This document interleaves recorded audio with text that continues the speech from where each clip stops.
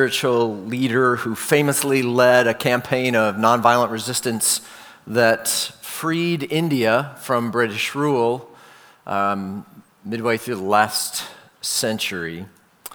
But Gandhi is a fascinating guy, and he had some interesting ideas about the spiritual life. This leader of the movement to free India of the British yoke did in fact sleep with young females. Sleep as in literal sleep, not euphemistic sleep. It's like slept with them.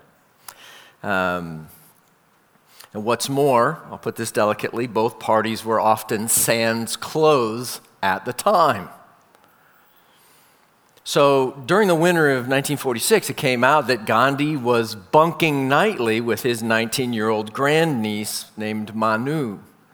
And at first it was explained that this was simply an effort to stay warm during the winter chill. And I'm sure people are like, dude, get a blanket, right? Get a blanket. But Gandhi soon acknowledged there was more to it. He was testing his vow of chastity in thought and deed. If he could spend the night in a woman's embrace without feeling sexual stirrings, it would demonstrate that he had conquered his carnal impulses and truly become God's eunuch. It turned out that Manu was not his first purity lab partner. He'd also had this experiment going on with another young woman in his extended family that started when she was 18 years old. Gandhi had some unusual beliefs that were fueling this, unusual from a Christian perspective. He believed that sex for pleasure was sinful, and for that matter, he also thought that eating chocolate was sinful, I'm told. He thought that sexual attraction between men and women was unnatural and that husband and wife should live together as brother and sister, having sex only for purposes of procreation. He swore off sex at age 36 and required a similar vow of his disciples. So, what do you think of Gandhi's approach to the spiritual life? Good idea? Bad idea. Okay, if you said the latter, I hope you did. Right? You are in really good company, because what I want us to see today from Colossians 2, the back end, is that the Apostle Paul will soundly condemn practices and approaches to the spiritual life like these. Now, in our passage in the back of Colossians 2, he's going to use a word twice to describe these kind of practices. He calls them asceticism. And the idea seems to be describing man-made practices that are useless, even harmful in the spiritual life. It is the self-imposed embracing of and even intentionally engaging in suffering or deprivation of pleasure, or like in Gandhi's case, embracing temptation in order to strengthen your faith. That by these actions of deprivation, your faith would grow stronger. One writer described asceticism as piling up negatives in hopes of gaining a positive. Now, most commonly, these ascetic practices are man-made and are not prescribed for us in Scripture. These ascetic practices, asceticism, can be made to fit in a larger bucket of spiritual practices that's sometimes called legalism. And Pastor John Piper describes legalism in two ways. He says the first meaning of legalism is the terrible mistake of treating biblical standards of conduct as regulations to be kept by our own power in order to earn God's favor. That's the first way he thinks about legalism that I found helpful.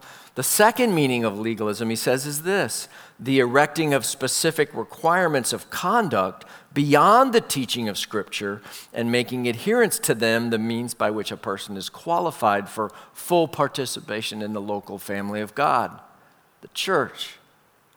Maybe it'll help to think of the spiritual life like this. Think of the spiritual life like a dartboard, okay? You may have one at your house, we have one at ours. In the spiritual life, we would think of it like this. We would think that Let me see if I can figure out how to do this. There we go. In the spiritual life, Christ would be the center. Christ would be the bullseye. That's what we're aiming at. Christ. To grow, to love, to know, to follow, to obey, to share Christ, right? That would be the center. That's the objective. You could say there's another inner ring here maybe, right here. And these are the good commands and ways of God that are intended to pull us into the center, who is Christ, right? These are found in Scripture for us. Don't lie, don't steal, don't covet, be generous, be loving. All these commands, love your neighbor. Those are the good commands of God and the ways of God that are intended to draw us into Christ at the center. But if you go all the way out here along the edge, right, along the perimeter of the board, there we would find rules or ways that either we devise or others devise for us that are intended to help us move to the center, right? Often these act like rules around the rules that God gave us to protect us from violating God's rules. So here's an example I ran across in part this week. A woman and her husband made a decision that they were not going to watch any R-rated movies in order to avoid all the stuff, all the junk that's sometimes in R-rated movies, right? Violence, lust, whatever it would happen to be.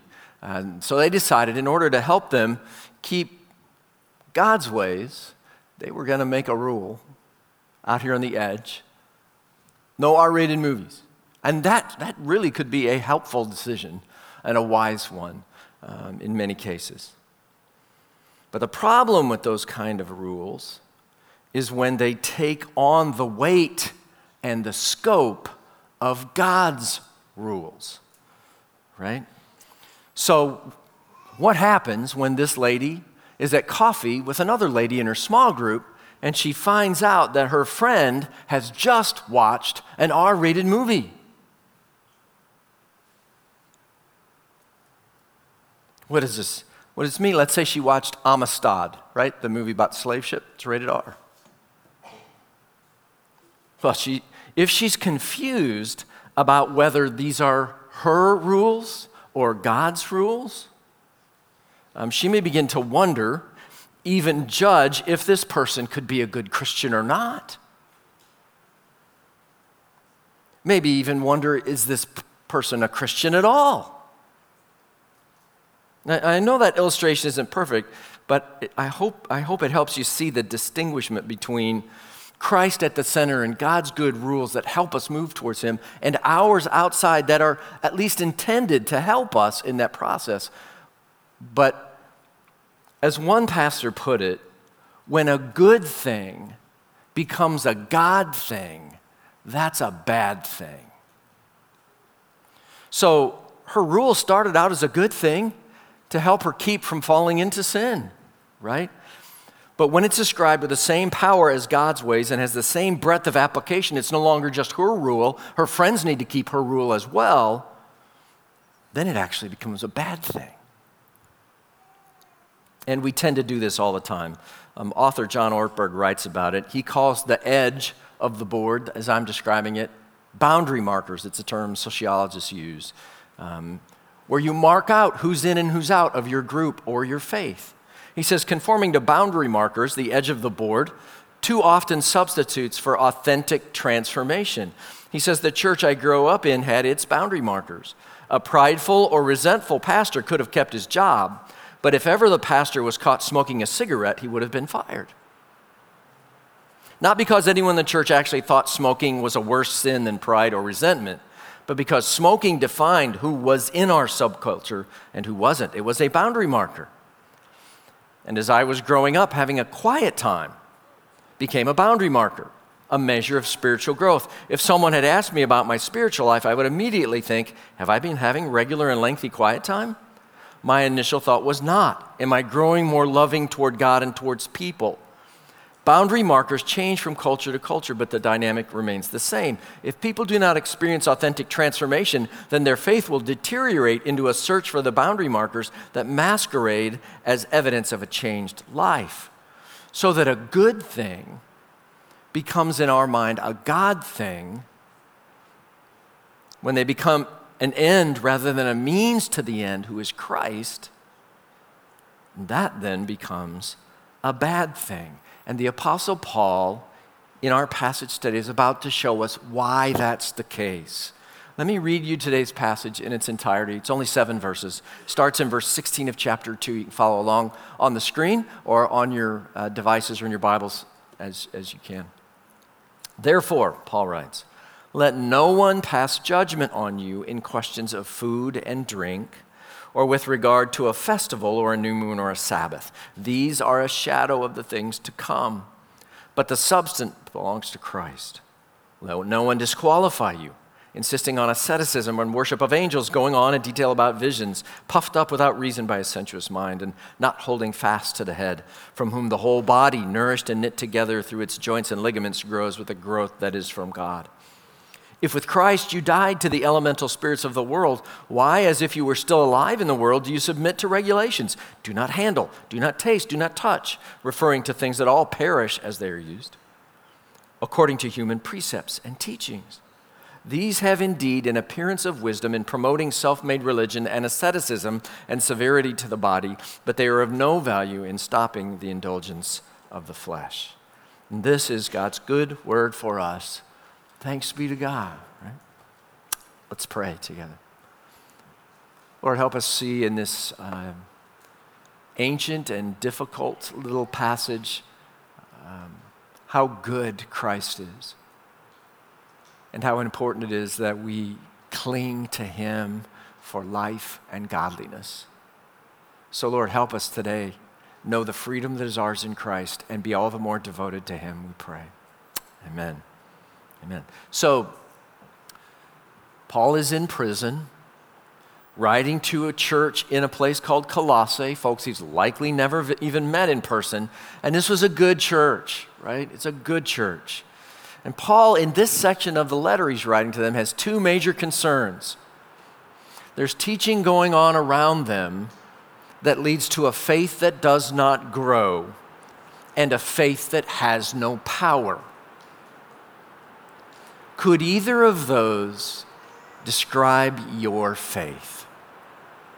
A faith that is not growing, a faith that has no power. If those describe your faith, then this message this morning could be of the utmost importance for you. What seems to have tipped Paul off to this concern is that there were certain teachers who were evidently judging others wrongly. He alludes to it twice in this short passage. Verse 16, he says, therefore, let no one pass judgment on you. And then just a couple of verses later, verse 18, he says, let no one disqualify you. The same basic idea. Now, clearly, not all judging is problematic, right? Jesus encouraged us to judge. In one place, he said, do not judge by appearances, but judge. Jesus says, judge with right judgment. So judgment is permissible. It's even essential at points. But this judgment going on in the church that Paul is writing to is troubling to him.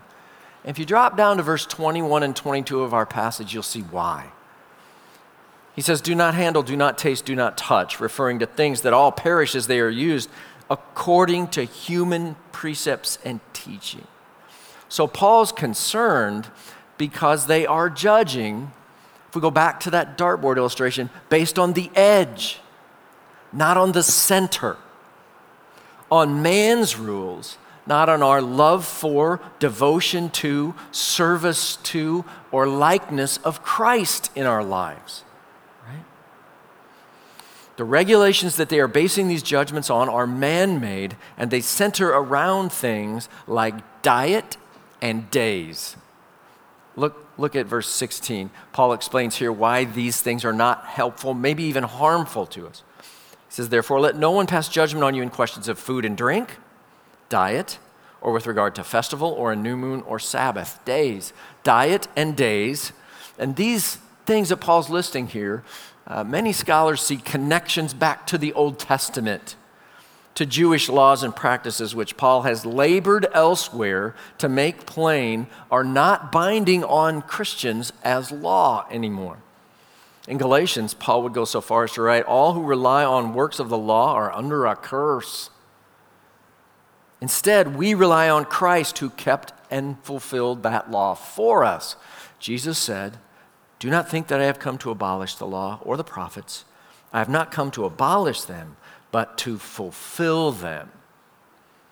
Now this teaching, this doctrine is complicated, but the result is that we as the church are free from keeping the myriad of Old Testament regulations regarding the very things Paul's writing about diet and about days. But there were people in Colossae who were judging the church, people in the church, looking down on them, even questioning their faith perhaps, on the basis of these Old Testament laws that really were no longer binding upon them. And Paul says why in verse 17. He said, these are a shadow of the things to come, but the substance belongs to Christ. So they are mere shadows, not the thing itself. They're merely pointers to the substance.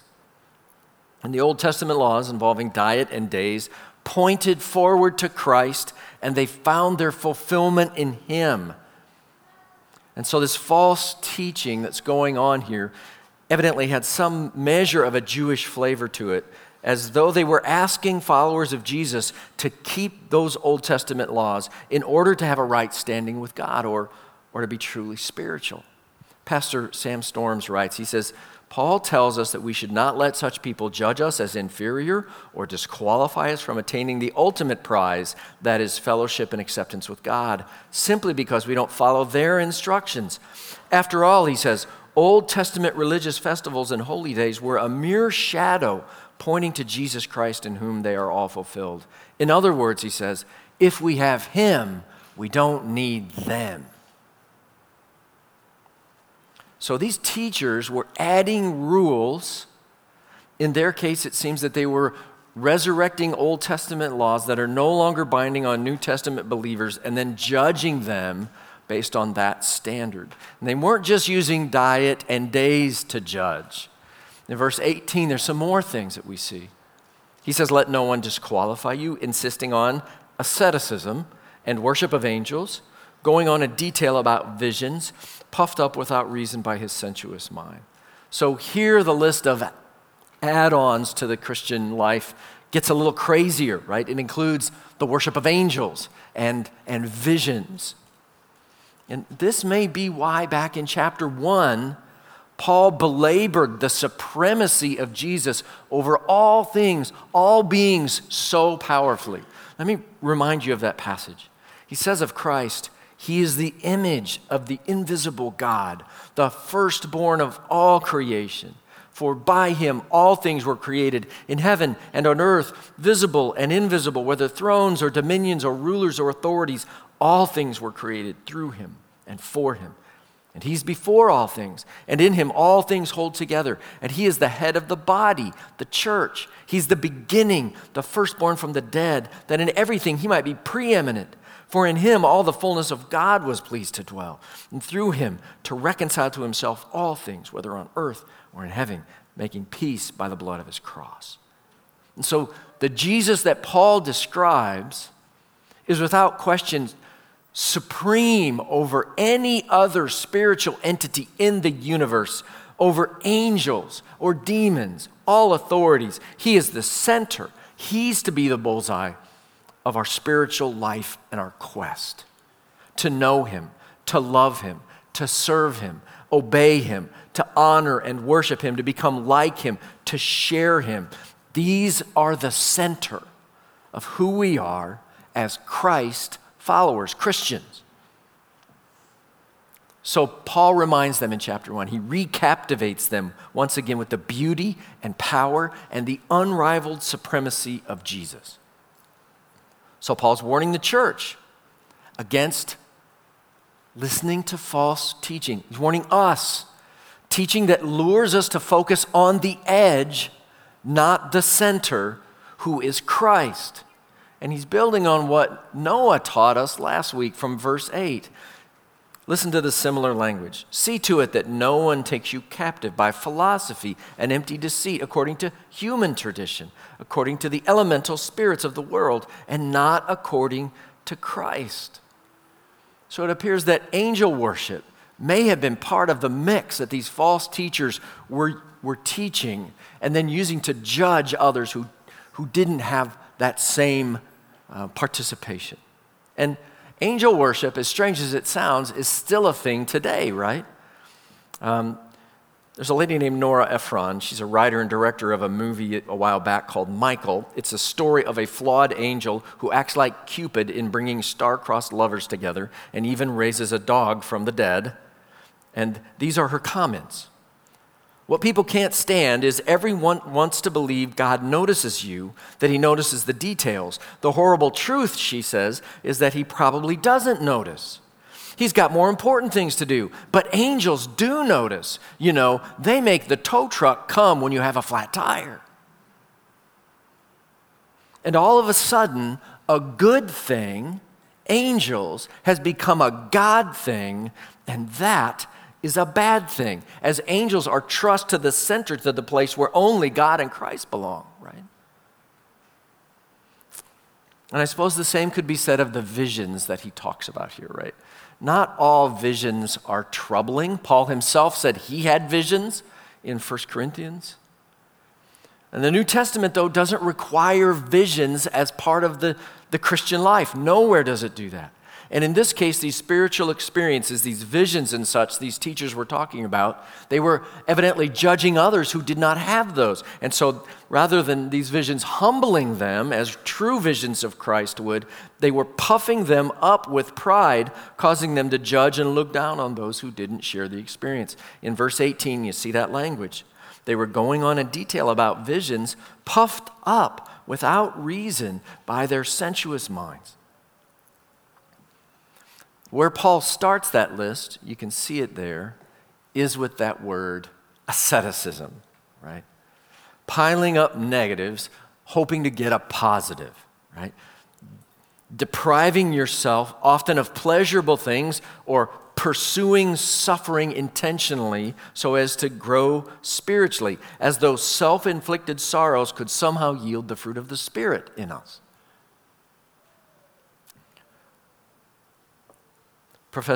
Professor David Garland writes about how sneaky these things can be, coming even into what we believe. He says the problem is we can begin to worship the rules or our theological constructions more than we worship Christ. This process inevitably results in an ugly, smug arrogance and exacerbates the divisions between us rather than working to bring about reconciliation. And all of a sudden, the edge matters more than the center. A good thing becomes a God thing, and that is a bad thing. And again, Paul's list is a mixed bag of things, right? Angel worship is always a problem, but things like fasting or visions are not necessarily bad in and of themselves, but when options become essentials, when you're required to do that which Scripture doesn't require, that's when we begin to veer into legalism. And Paul's point, as one writer said, don't let anyone throw you out of the ballgame for allegedly having violated rules that God has never imposed. The center. We focus on the center. Verse 19, that's what Paul's after. He says, they're not holding fast to the head. That's Christ. From whom the whole body, which is the church, is nourished and knit together through its joints and ligaments, grows with a growth that is from God. This is the heart of their problem, right? Somehow all this emphasis on rule keeping and having exotic spiritual experiences would supplant their connection to Christ rather than enrich it. They were becoming disconnected from the center. Rather than focusing on the center, they began to focus on the edge. And a number of these practices, again, aren't necessarily trouble in and of themselves.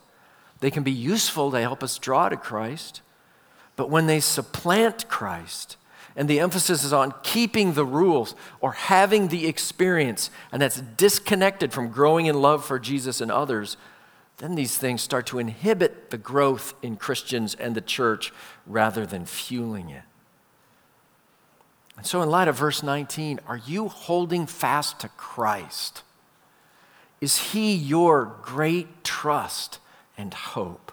Is he the center, the bullseye of your spiritual life? Do your spiritual practices, even things like Bible reading and prayer, take you to him? Do they draw you to him? And are you steadfast in those practices as a means of pursuing Christ? In prayer, in the Word, in meaningful, high-priority community with God's people. See, this is how we grow. This is how the church grows, with Christ at the center. Paul would write in Ephesians a very similar thing. He says, rather, speaking the truth in love, we are to grow up in every way into him who is the head, into Christ, from whom the whole body, joined and held together by every joint with which it is equipped, when each part is working properly, makes the body grow so that it builds up itself in love. Paul makes it clear here that we need each other to grow. We need each other to grow up into him who is the head, into Christ, as we speak the truth in love to one another, building ourselves, our community up in love. Again, Professor Garland says, we cannot grow on our own without Christ. We cannot grow on our own without other Christians. Therefore, we only fool ourselves if we think we can find our meaning, purpose, and significance for God through an isolated contemplation of religious truths that only comes in a community of believers bound to Christ and to one another. Paul's great concern is that this edge-focused faith, based on the rules and ways of men, would lead to a faith that wasn't growing. Is your faith growing? Are you holding fast to Christ these days, engaging in God's good practices that draw you near to Christ steadfastly? Or is your heart wandering? Is your pursuit flagging? Is your love for Jesus lessening?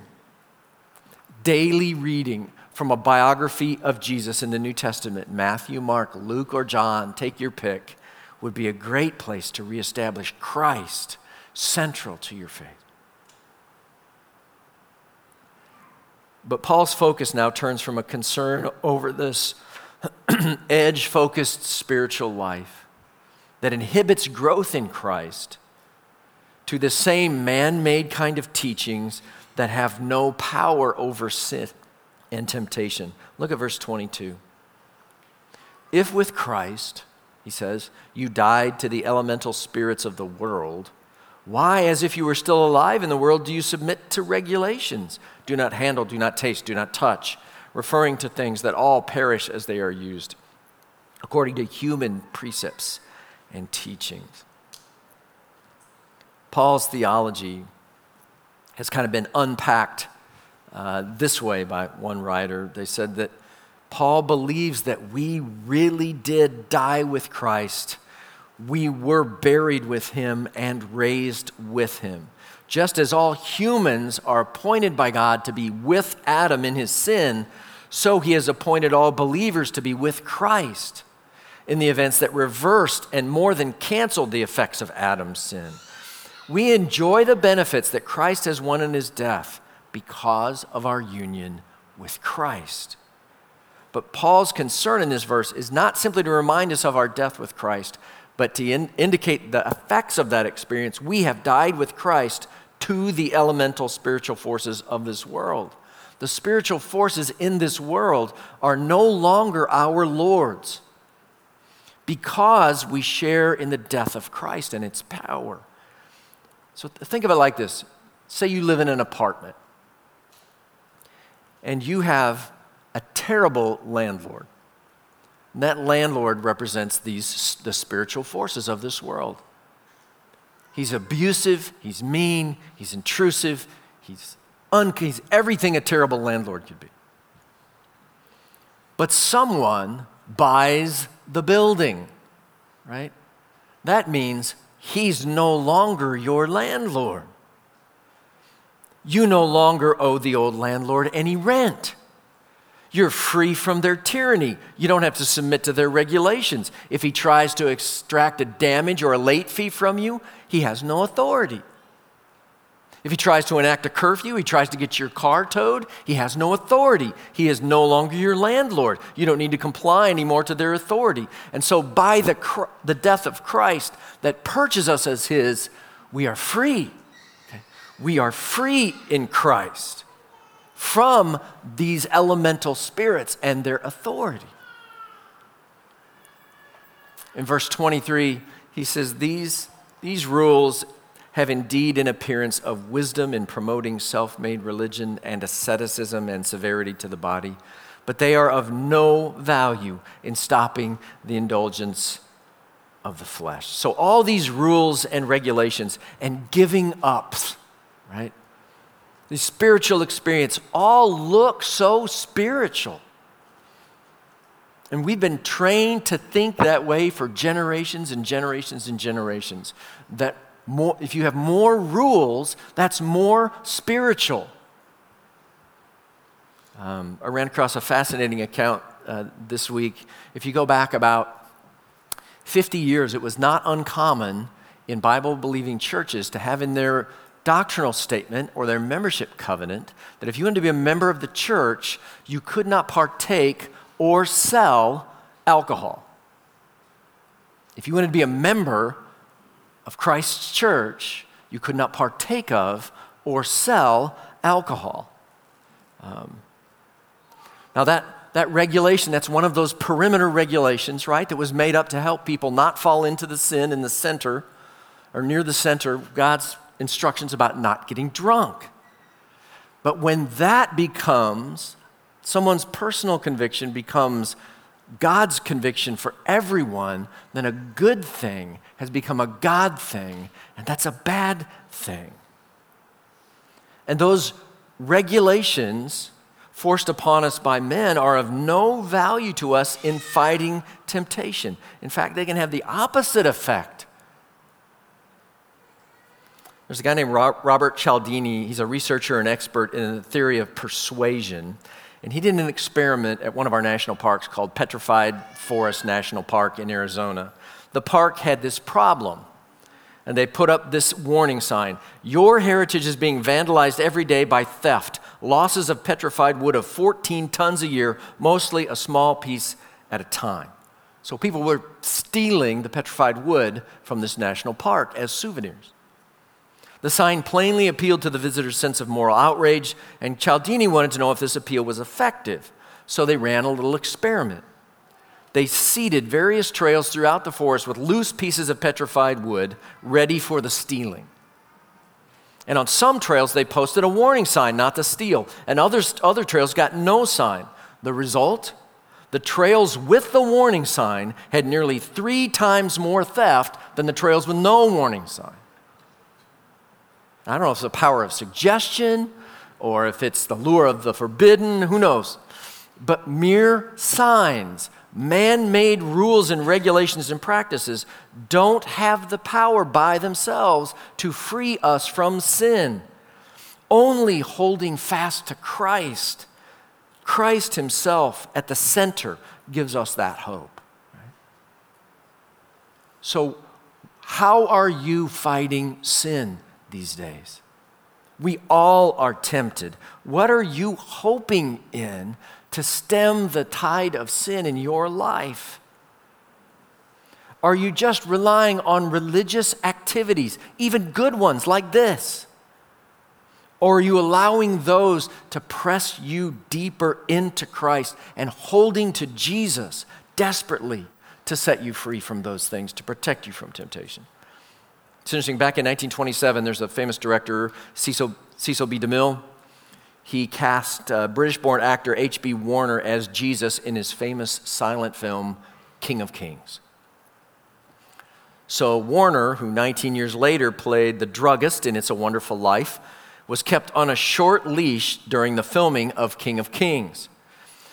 Cecil B. DeMille was concerned that any behavior that the lead actor deemed inconsistent with the image of Christ would result in negative publicity for the film. So as a result, DeMille enforced strict measures to ensure that Warner kept up a good Jesus image, or what DeMille thought would be a good representation of Jesus. Both Warner and his co-star, Dorothy Cumming, who played Mary, the mother of Jesus, had to sign agreements that barred them for 5 years from appearing in any film roles that might compromise their holy screen images. During the filming, Warner was driven to the set with blinds drawn. He wore a black veil as he was delivered to the set. DeMille separated Warner from other cast members, even forcing him to eat alone every day. Warner couldn't play cards, go to ball games, ride in a convertible, or go swimming. Because Jesus wouldn't do any of those things. But unfortunately, the article says, the regimen of rules and regulations didn't make Warner more holy.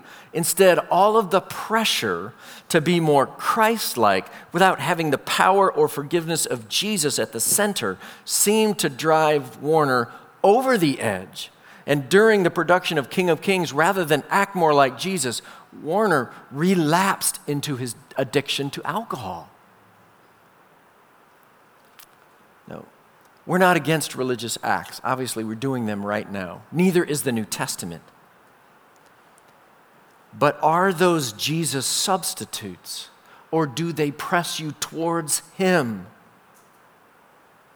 Have your good things become God things that you depend on independent of Jesus, and thereby become bad things for your soul? See, Jesus, Paul is saying again and again and again, Jesus is better. Jesus is better than any other hope. He's better than any religious activity we do to try to earn God's favor. He's better than rules we make up to fight off temptation. In every way, Jesus is better.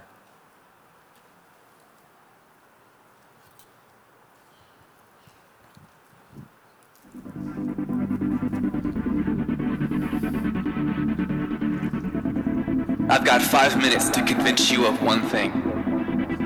Altogether, it's 13 letters, 3 words, and 1 complete sentence. And I hope you never forget it. In fact, I hope it haunts you. I hope you always remember these 13 letters, these 3 words, and this 1 complete sentence. Jesus is better. You say, better than what? I say, better than everything else. He's better than any passing dream you might be chasing after. He's better than any worldly ambition that may have captured your devotion. He's better than anything that could distract you from doing what you were created to do. Jesus is better. He's better than a 6-figure salary. He's better than a 3-story home. He's better than a trophy wife, a job promotion, and a Caribbean cruise. Jesus is better. He's better than a starting position on the football team. He's better than a lead role in the spring musical. He's better than a 4.0 GPA, a college scholarship, and a nomination to homecoming court. Jesus is better. He's better than money, cars, clothes, sex, entertainment, achievement, and popularity. He's better than anything this world can offer you. Jesus is better. He's better than any person that has ever walked this earth. He's wiser than Gandhi and smarter than Einstein. He's more holy than Muhammad and more spiritual than Buddha. He's more eloquent than Shakespeare and more creative than Mozart. He's more powerful than Napoleon and more compassionate than Mother Teresa. Jesus is better. The Bible says he's better than Adam, better than Abraham, better than Moses, David, and Mary. He's better than the angels, better than the demons, better than any prophet, priest, or saint. Jesus is better. And there will be times when it's hard to believe. Times when it doesn't feel like Jesus is better. The world will hate you, your flesh will fight you, and the devil will lie to you. Storms will come. You're gonna face disappointment, deception, betrayal, rejection, regret, sickness, and death. You're gonna feel tired, empty, brokenhearted, scared, and alone. But don't forget in the darkness what you learned in the light.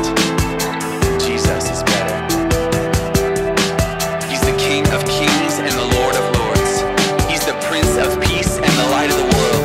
He's the friend of sinners and the enemy of Satan. He is the Alpha and the Omega, the first and the last, the beginning and the end. He is the way and the truth and the life. Jesus is better. And if you really truly believe it, it's gonna cost you. You're gonna deny yourself, take up your cross and follow him. You're gonna help the poor, swallow your pride and love your enemies. You're gonna read your Bible when you'd rather watch TV. You're gonna pray when you'd rather sleep. You're gonna serve when you'd rather be served. And you're gonna speak up when you'd rather be silent. But when it's all said and done, you won't regret it. You'll say, it was worth it. Jesus is better. I consider everything a loss compared to the surpassing greatness of knowing Christ Jesus my Lord, for whose sake I have lost all things. I consider them rubbish that I may gain Christ. Jesus is better. So my hope for you isn't that you're safe, successful, and well-liked. Sometimes those are the very things that get in the way of you learning the one thing you can't afford to ignore, that Jesus is better. So if being unsafe, unsuccessful, and unliked is what it's going to take for you to see that Jesus is better, well then I'll pray that your life is filled with danger, failure, and persecution. Whatever it takes, I want you to know that Jesus is better. 13 letters.